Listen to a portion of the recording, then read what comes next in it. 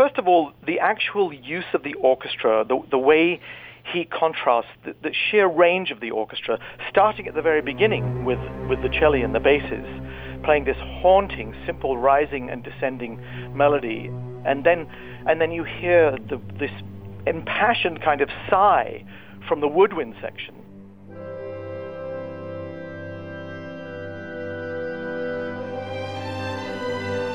And then out of that come the violins speaking the most tragic but beautiful melody. And the piece essentially contains so many glorious melodies.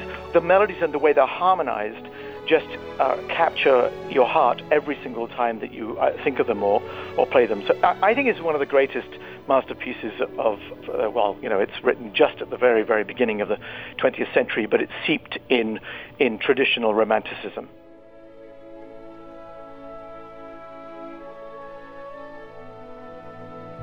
You've just enjoyed a TSO short. For more stories like this, visit tso.ca/podcast.